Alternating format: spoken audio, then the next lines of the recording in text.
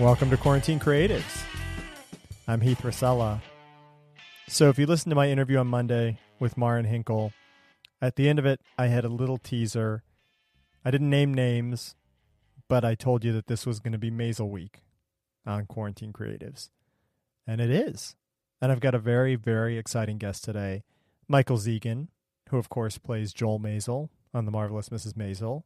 But you also know him from Rescue Me. You know him from Boardwalk Empire. You know him from his theater work, perhaps. He does a lot of live theater, and he's an award winner. He's taken home 2 SAG Awards for his work on Maisel as part of the ensemble cast there. So this was an exciting interview for me. You know, I mentioned this in Maren's episode as well, but the thing that is so great to me about The Marvelous Mrs. Maisel is that I came into it completely blind. And I say this to Michael a little bit too. I didn't know what I was going to get. And especially in that first episode, not knowing what's going to happen, I wasn't sure whose story it was. I wasn't sure what was happening. Like, I remember, Joel does that first stand-up set, and he does pretty well. And you think, okay, maybe this is a story about Joel and his career, and Midge being by his side for that. And then Midge sees that Bob Newhart is doing the same set that Joel just did at the Gaslight on Ed Sullivan.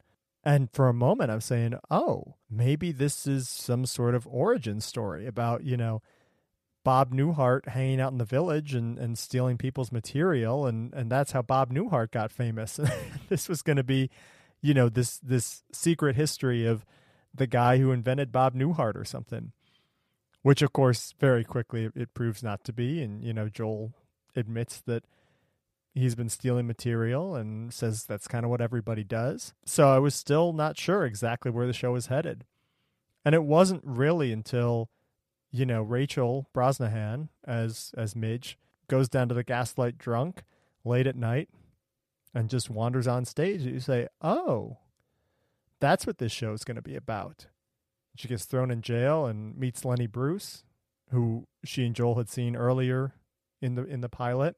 But just that path of not knowing what a show is going to be about when you start watching it was so fulfilling to me. And it's something that you don't get to experience too often. So, mute your Twitter feed when you can. Don't read up on too much. Don't watch trailers. It's always more fun just to go in blind. That's how I first fell in love with Mrs. Maisel. And it's such a great show. And part of the reason I love it too is just the amazing cast. Obviously, Rachel Brosnahan playing Midge Maisel. Alex Borstein as Susie. Michael Zegan as Joel is phenomenal. Maren Hinkle and Tony Shalhoub as Midge's parents. Great. And then Joel's parents, Caroline Aaron and Kevin Pollak. All of the characters are just so bizarre, so quirky, and so three-dimensional, so real. And a lot of that, I think, is a testament to the writing. Amy Sherman Palladino, who's the show creator and the executive producer, and her husband Dan, who also works on the show, Dan Palladino. They have done an incredible job of just building this world. So I want to talk to Michael, obviously, about that. It's Maisel Week. That's what we're here to celebrate. That's what we're here to talk about. But also, Michael had a great perspective just on sort of the live theater scene in New York. And, he was doing a show right up until it got closed for COVID. And I don't know exactly where we're headed with all that. When it comes to live theater, even when it comes to just going to the movies, like, I don't know how far away we are from communal experiences like that. And I hope it can come back soon. I miss that. I miss being able to go out and just sharing communal laughter, communal tears, communal fear, communal delight.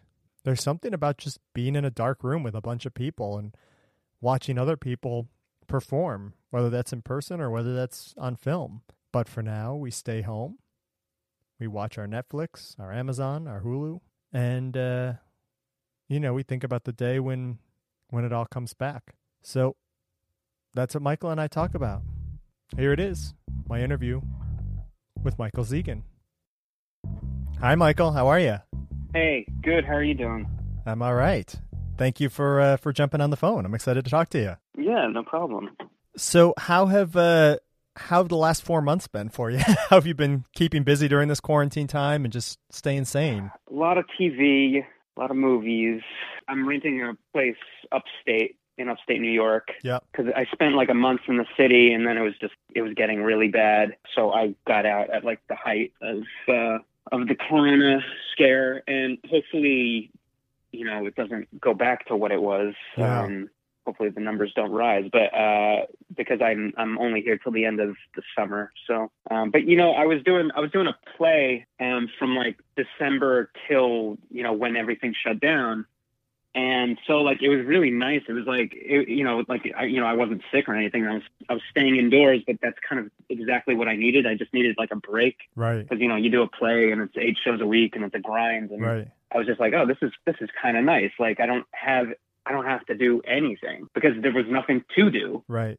And it felt really nice. And then it got old. Just kept going and going. Right. No, I mean, now I'm just up here and kind of trying to find things to do. So, because my show isn't going back anytime soon. So I'm just trying to stay proactive in any way I can. Yeah. What did it look like in the city when you left? I mean, were you like, I've heard stories I remember from months ago of people just hearing sirens all the time and things like that. Like, was it bad where you were? Well, I was in the West Village. It wasn't sirens all the time. I think that was a lot of people living in Brooklyn heard that, but I didn't. It was just weird. It was it was like, I don't know, kind of like I Am Legend. There was like nobody in the streets, no cars going by. I had my view is of 7th Avenue, and really it just seemed barren. And I was kind of scared to even leave my apartment. There was once where it was like 4 days in a row I didn't even go outside.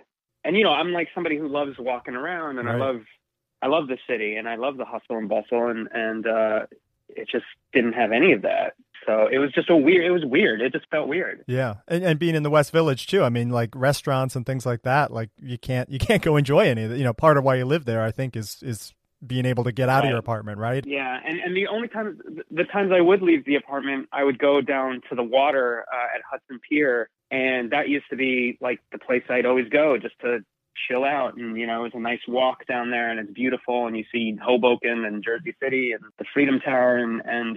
And even there, it just felt, I mean, it was surprising because like down there, it wasn't empty. It was like, that's where like all the people were. So Right. It was like, you couldn't really go down there either. It must be different being upstate, I'm sure. Like, I live outside of the city. I'm in a more suburban area, more like a rural suburb, I guess. And yeah, we've been able to kind of walk around and, walk around the neighborhood without running into other people. And we have a decent sized yard here. I got 2 kids, so they've been able to kind of get out and play. But that is why I moved. I mean, now I'm in a rural, I mean, it's mostly woods. It's very woodsy up here. And I can at least go outside and breathe without having to wear a mask, you know? Yeah. It's a whole different thing just to be able to get out into the woods, I think, and relax and chill. It's good you're doing that. And yeah, who knows? Yeah, no, I have no regrets. The other thing that's sort of happening during all this time, obviously, is, the protests and things like that. And I've seen, you've posted about it on Instagram and things, and just sort of one of the things that you wrote that really kind of struck me was talking about your grandparents being Holocaust survivors, and that sort of gives you a different perspective on it, or a different urgency perhaps to some of the social justice and racial justice movements that are happening right now. What's your perspective on that? Like, did you grow up, I guess, sort of hearing those stories of the Holocaust, and how did that inform where you are right now? Yeah, these stories were ingrained in my head from a very early age. I think it was sort of a warning that if you see anything like this rear its ugly head, that you should be aware. And I see it. We all see it. Right. So we've seen it the last few years. These racists and nationalists are coming out of the woodwork, and because it's finally safe, they feel safe. So I see it. Yeah, it's something that my grandmother always used to tell us war stories. When my brothers and I were really young, like those were our like bedtime stories. Wow. She would talk to us about how she and her family hid in the woods, and so it's something that I think she wanted us to just be aware of, and these things are out there, and they clearly are. I haven't been able to really partake in these protests because I've been upstate. But I see it, and I'm proud of everyone. And even like I did go back to the city because I had to get my mail. And I have a car, and I was driving, and it got stopped at a light. and all of a sudden this like parade of people came down. They were going east on 14th Street. And it was just like, I mean, I was in the car at the red light for like probably a half hour. Oh, wow. And you know what? Like, yeah, it was funny. And luckily I was right at the light. Like I was the first car at the light. I was the one who got stopped and I couldn't go. And had I been like maybe 10 cars back, it would have been annoying. But I was right there and I saw this parade of people, you know, for like a half hour just walking up 14th. And I was really proud of people. And they were all wearing masks. You know, at least 95% of the people were wearing masks. And that was what was really most important to me. But I did even upstate where I am up here, there was a protest. And I don't know if this is the most socially conscious, you know, area of upstate New York, but there were a ton of people out, and it was that made me really happy. And you know, everybody was wearing masks. So even up here, you know, it just goes to show it's everywhere. And hopefully that leads us to the ballot box come election time, you know? Yeah, there's definitely a different energy in the air. Even, you know, you talk about like the last 3 or 4 years, like I feel like in the last month or so that people have just been driven to action. And like you say, like you grow up sort of hearing these stories of the Holocaust and just thinking about like, what would I do in that scenario? Or even just like, how did people stand by and let this happen? Right. Like that's sort of always the thought exercise. Yeah. And it's really easy to just sit on the sidelines and say, well, it's someone else's problem. I hope everybody's kind of waking up now and we're going to see some change. It seems it. I mean, it seems it, but the problem is we still have so much time between now and November. Right. So, but it does seem like people are ready and they're just, you know, chomping at the bit to vote. Yeah. So I like that. November feels like it can't come soon enough right now. It feels very far I wish away. it was now. I really do. I wish it was now. Yeah. Well, speaking of COVID and things like that too, you mentioned it a little bit, but that's sort of disrupted Marvelous Mrs. Maisel season 4. When did you sort of know that the show was going to be off? Well, I think we were supposed to have started last month. Okay. We were supposed to have. Oh, no, actually, May. We were supposed to have started shooting at the end of May, and you know, obviously that's just not happening. So we still don't know when we're going to shoot. We know we're going to shoot. We just don't know when. Right. So yeah, it was kind of a bummer, but you know, I guess there are bigger fish to fry, and got to make sure everybody's healthy and make sure it's a safe environment to film. And I just don't know when. You know, until we get a vaccine, I just don't know what's going to happen. But it seems like some countries are starting to film, but we're so behind everybody that I just don't know. I don't have a timetable. Yeah, and it's weird seeing sort of the recovery. You know, I'm here in Massachusetts and, you know, in New York City and stuff, seeing that those curves have really gone down. But then elsewhere, you know, in the U.S., Florida, Texas, California, places that didn't have anything now are just spiking like crazy. And it's like, you know, it takes one person getting on a plane to spread that. Exactly. So it's like, just have to wait till there's a vaccine when we could just just get this done. I mean, it's because that's what it is. It's like some person in Texas can get it and then fly over here and we don't catch them in time. And then it's a whole new pandemic. So I don't know. Yeah, I don't know either. Like I'm eager to go back to work, but it just doesn't feel like I remember when stuff closed in March and just sort of thinking like, okay, this will be like a month or two, right? And then like probably by the summer, things will be back to normal. And then it's sort of like, well, maybe September. And I'm kind of just mentally thinking like, we're a year and a half out at this point. Like we're just 2020 is a wash, 2021, maybe, but like, it just doesn't feel like anything can really be safe again for a long, long time, right? I know, and especially in my business, you know, theater, it's like when are people going to go back to the theater? I'm dying. I watched Hamilton the other day, and it made, you know, I loved it, and it made me miss live theater so much. Yeah, I feel very lucky that when I was doing this play before everything shut down, you know, we did it. We did like most of the run. We had like a week and a half left. I have friends who were about to have their Broadway debut and, you know, their show got shut down. And I have friends who had rehearsed for a month and then did like a week on Broadway or a week, you know, doing their show, whether it was on Broadway or off Broadway, and everything got shut down and they're not coming back. You know, it's canceled. It's done. So I feel very lucky that I I was able to get through most of the run of my show. Did it feel like an end at all? Like, did you get to celebrate or anything? Or was it just sort of one day like, you know what, don't come to work tomorrow? No. There was no celebration. But that's how it was. And, we sensed the end was near because the audiences were dwindling. And I think it was an off-Broadway show. And it was only like probably, I don't know, 200 and something people in the audience. But like, I think our last performance had like 30 people in the audience, and wow. Some of them were wearing masks and gloves. Wow. And it just seemed so bizarre. And I just remember, I remember being on stage and thinking, this is it. Like, we're not coming back tomorrow. Yeah. And I was right. And yeah, there was no wrap party. There was no cast party. There was just, it was basically, hey, come get your stuff, and we'll have a party, later on when this is all over. And or even, it was a musical, and we were supposed to do a cast recording of it, and that hasn't happened, and I don't know if it will, because by the time it can happen, we might all forget the songs or whatever. Right. So, or yeah, everyone's on to new projects and scattered to the wind too. Yeah, well then that's also true. Yeah, it was hard getting everybody together in the first place. But yeah, there was no pomp and circumstance. It was just it. That's it. Done. Yeah.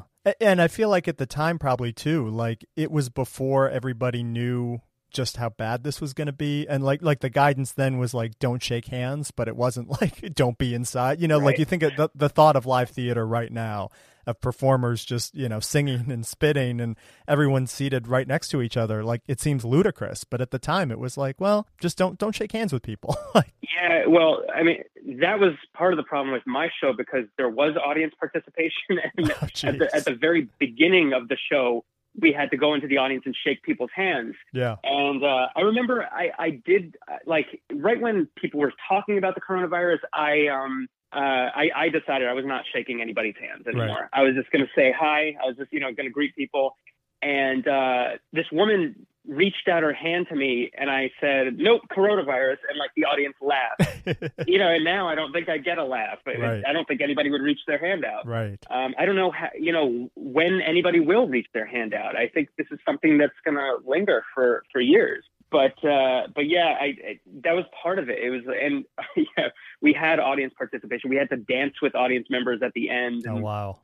Even, and the most important thing though, was that we had to take the subway every day to work, you know? And I think that was the most fearful thing, because it was like, we're taking the subway, we're putting ourselves at risk, and it's, it's not even about people spitting and singing and whatever, and germs, dispersed throughout the audience. It's really just everybody needs to take the subway to get to these places and to get to these theaters.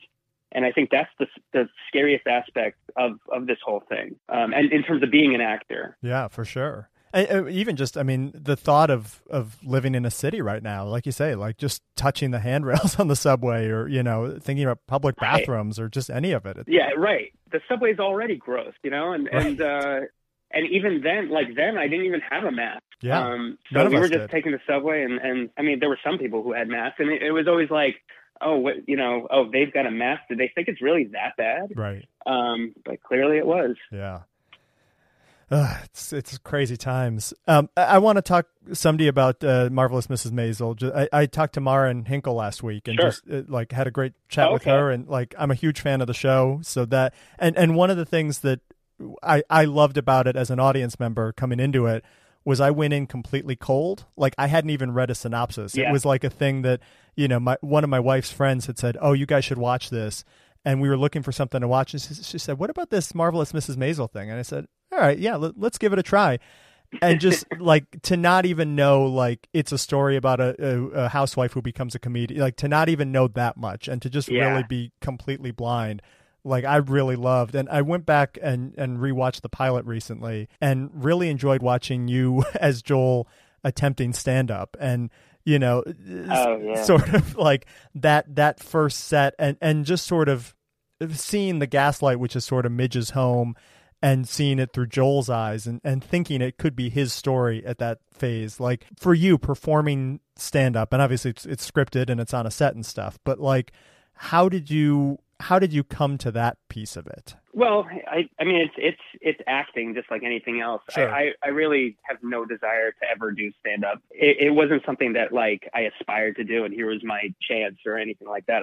It was just acting, but it was kind of terrifying. I can't imagine, Rachel always talks about how the bigger Midge's career gets, the more people she as Rachel is going to have to perform in front of. Right. Although nowadays, who knows if that's ever going to happen.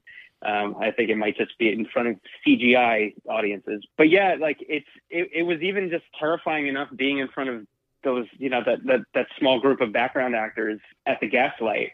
I kind of had a mini panic attack when I was supposed to kind of have that panic attack where I bomb. Yeah. I sort of, I don't know. I thought I was nailing it. And then like Amy kept coming up to me afterwards and being like, you're not getting it. You're not getting it. And I was like, oh God, I was really like, I started getting really nervous and things started spinning. And, so what you see is that really. And then after that one take where I really felt the nerves, she came up to me and she's like, yeah, like that's it. And wow. then she's like, do that again. And so that's kind of what you see. But yeah, it's definitely daunting. I mean, I never didn't have respect for stand-ups, but I definitely have more respect for them now. Yeah.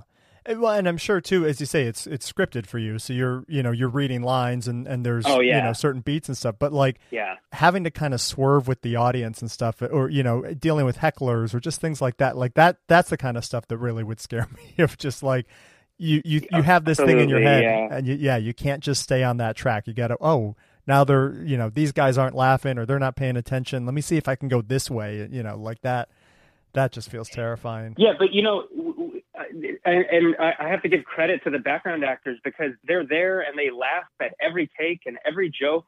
They laugh like just like it's the first time. And as an actor, you don't want to make it stale. You kind of want to switch it up, right. On every take. So I kind of did that, and it was during the scene where I'm actually like killing it with the Abe Lincoln thing. Yeah, the first kind of stand up set.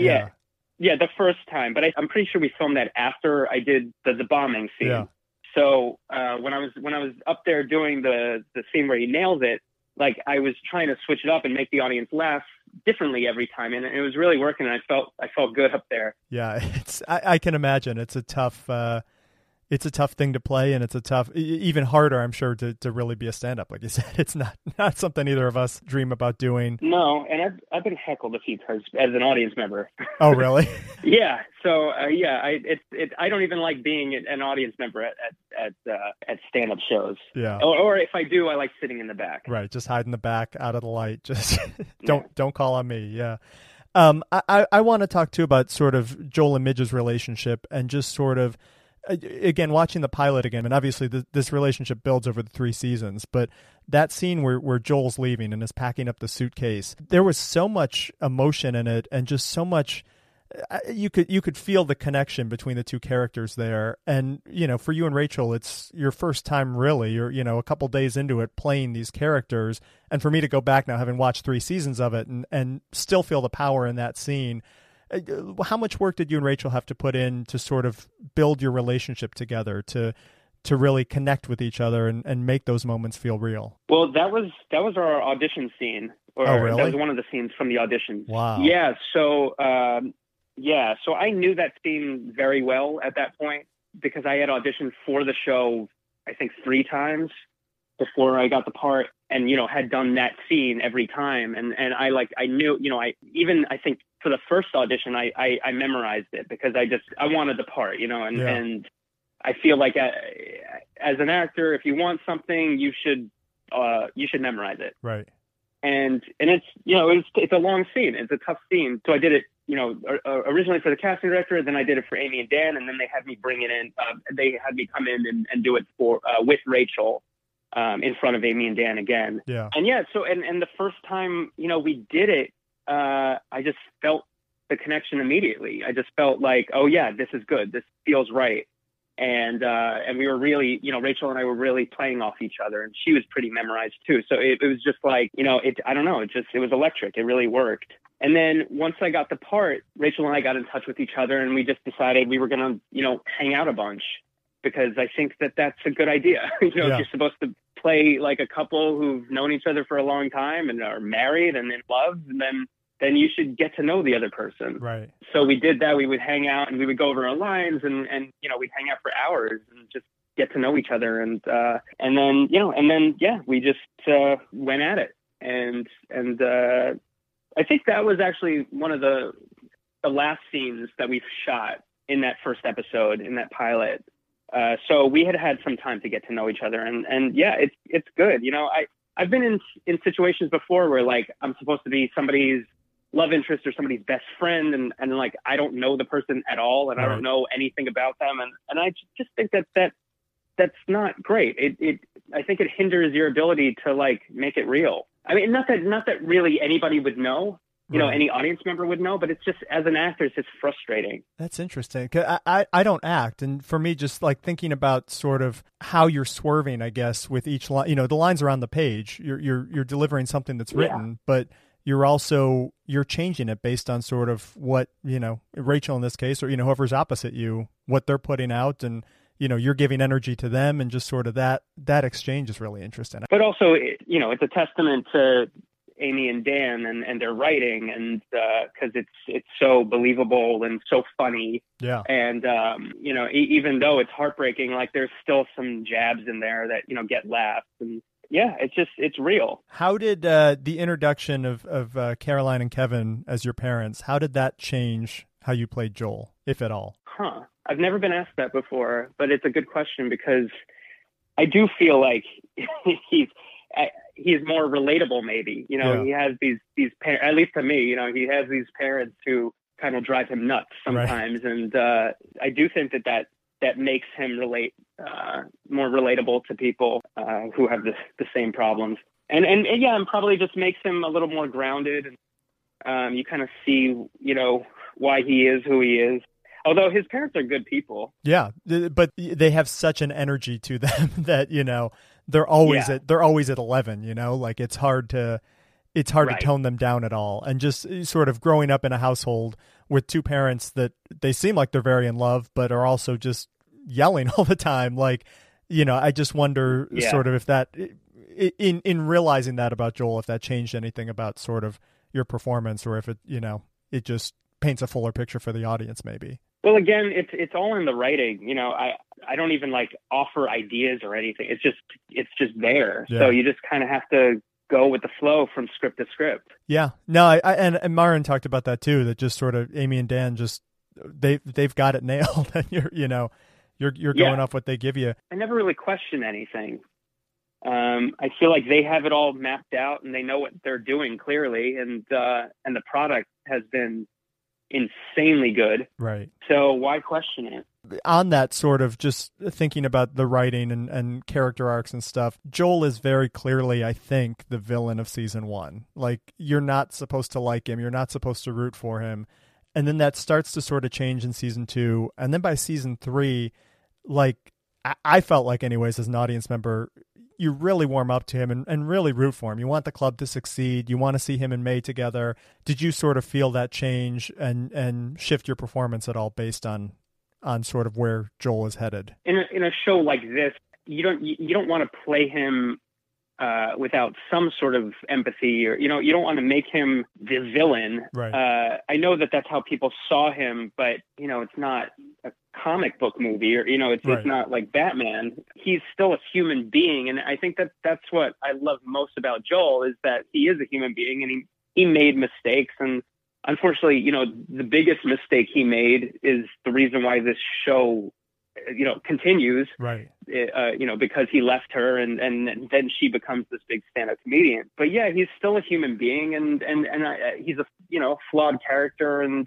I love the scene at the end of season 1 where he does get some sort of redemption. When he beats up her hecklers.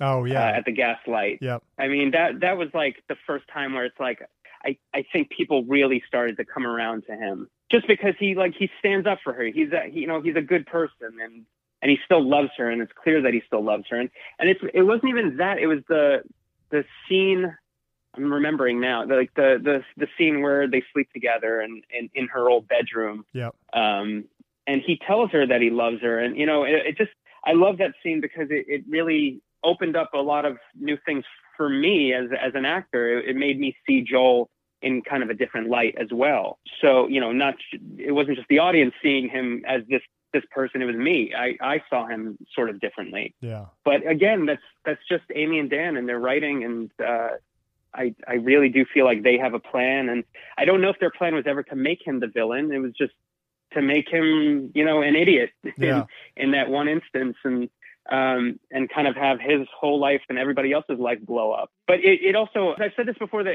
it wasn't fair, really, to me as an actor, that in the very first episode he leaves her, and that's you don't see the years that they were together and in love. You just see that one instance, and the audience automatically hates him because they love her so much. Right. So it's kind of hard. It was hard to win back the audience after that. Yeah.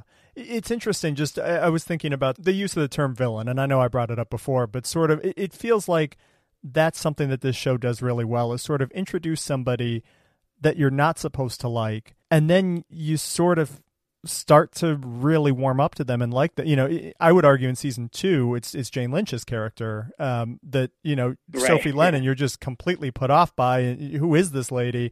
And then, in season 3, sort of seeing her stumble and trying to be, a serious actor and, just realizing that she's not good at that. And you really sympathize with her in a way that, a few episodes prior, you're kind of booing and hissing at her, and I think Joel did that in the early show. But it's, these characters really evolve and change, and you root for them at certain points. Yeah, they're not just caricatures or stock characters. They're they're real people, and it's definitely a heightened reality. But at the same time, they're these characters are just human. Yeah.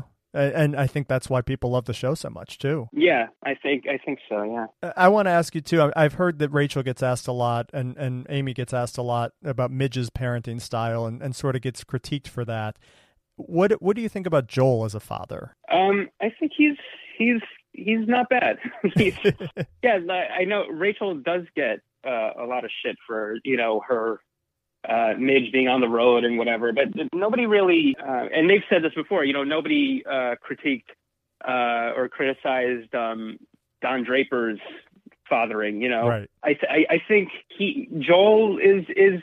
I mean, at least in season 3, he really stepped up, and he's taking care of the kids while she's on the road, and he's juggling various jobs. He's trying to make this club work, but he's also working for his father and taking care of the kids. So I think that's one of the the best qualities of Joel, is that he's not an absentee father, and he's maybe one of the first stay-at-home dads in a way. No, I definitely see that. And I feel like, whether intentional or not, there's a lot of scenes where you see Joel with the kids, in that little apartment at his factory there, or, he's just sort of always taking care of you get the sense that he is really a devoted father, even though, again, that first episode he leaves, he sort of makes up for it and allows Midge to have that career by sort of being so present. The Maisel world too is just so interesting, that periodness of the 1950s, 1960s New York, and Miami and Las Vegas and the Catskills and all that.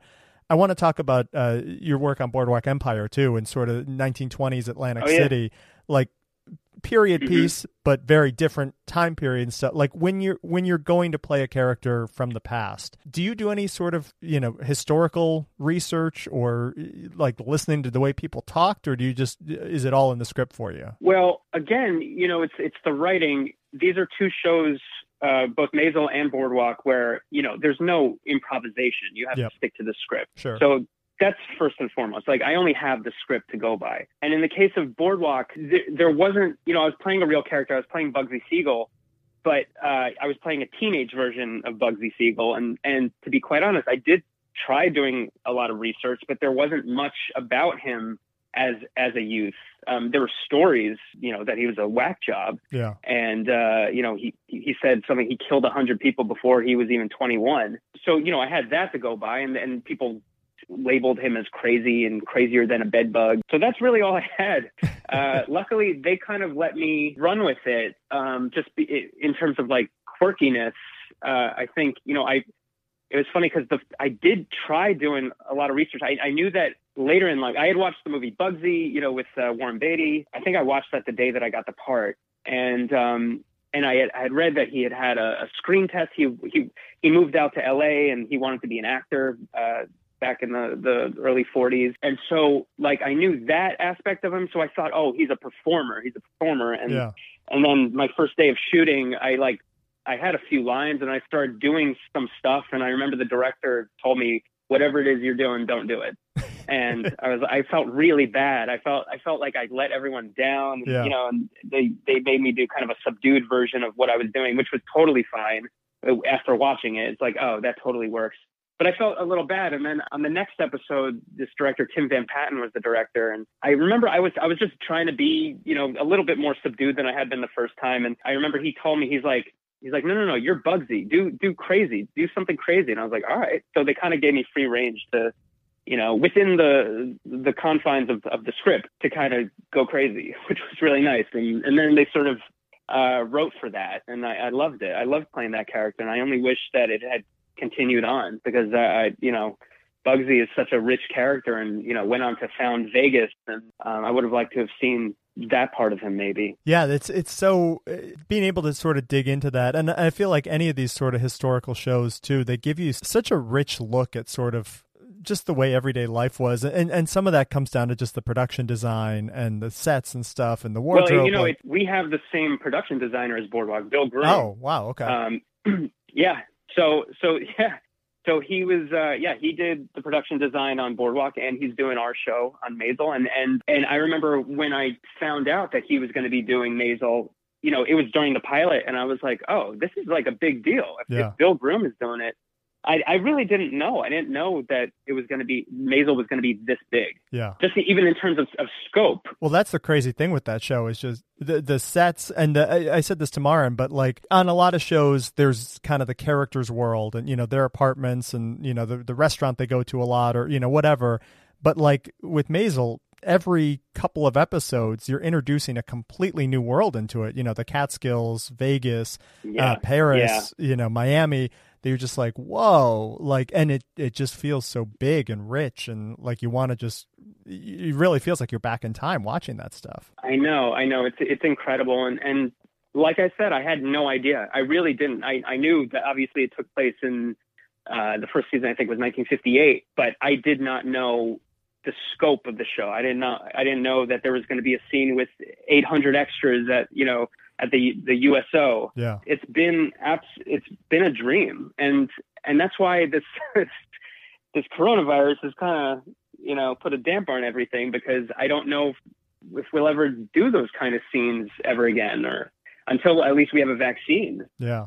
Well, certainly the 300 extra scenes, but even I just think about, intimacy and things like that, kissing scenes or, hugging or, it's not yet.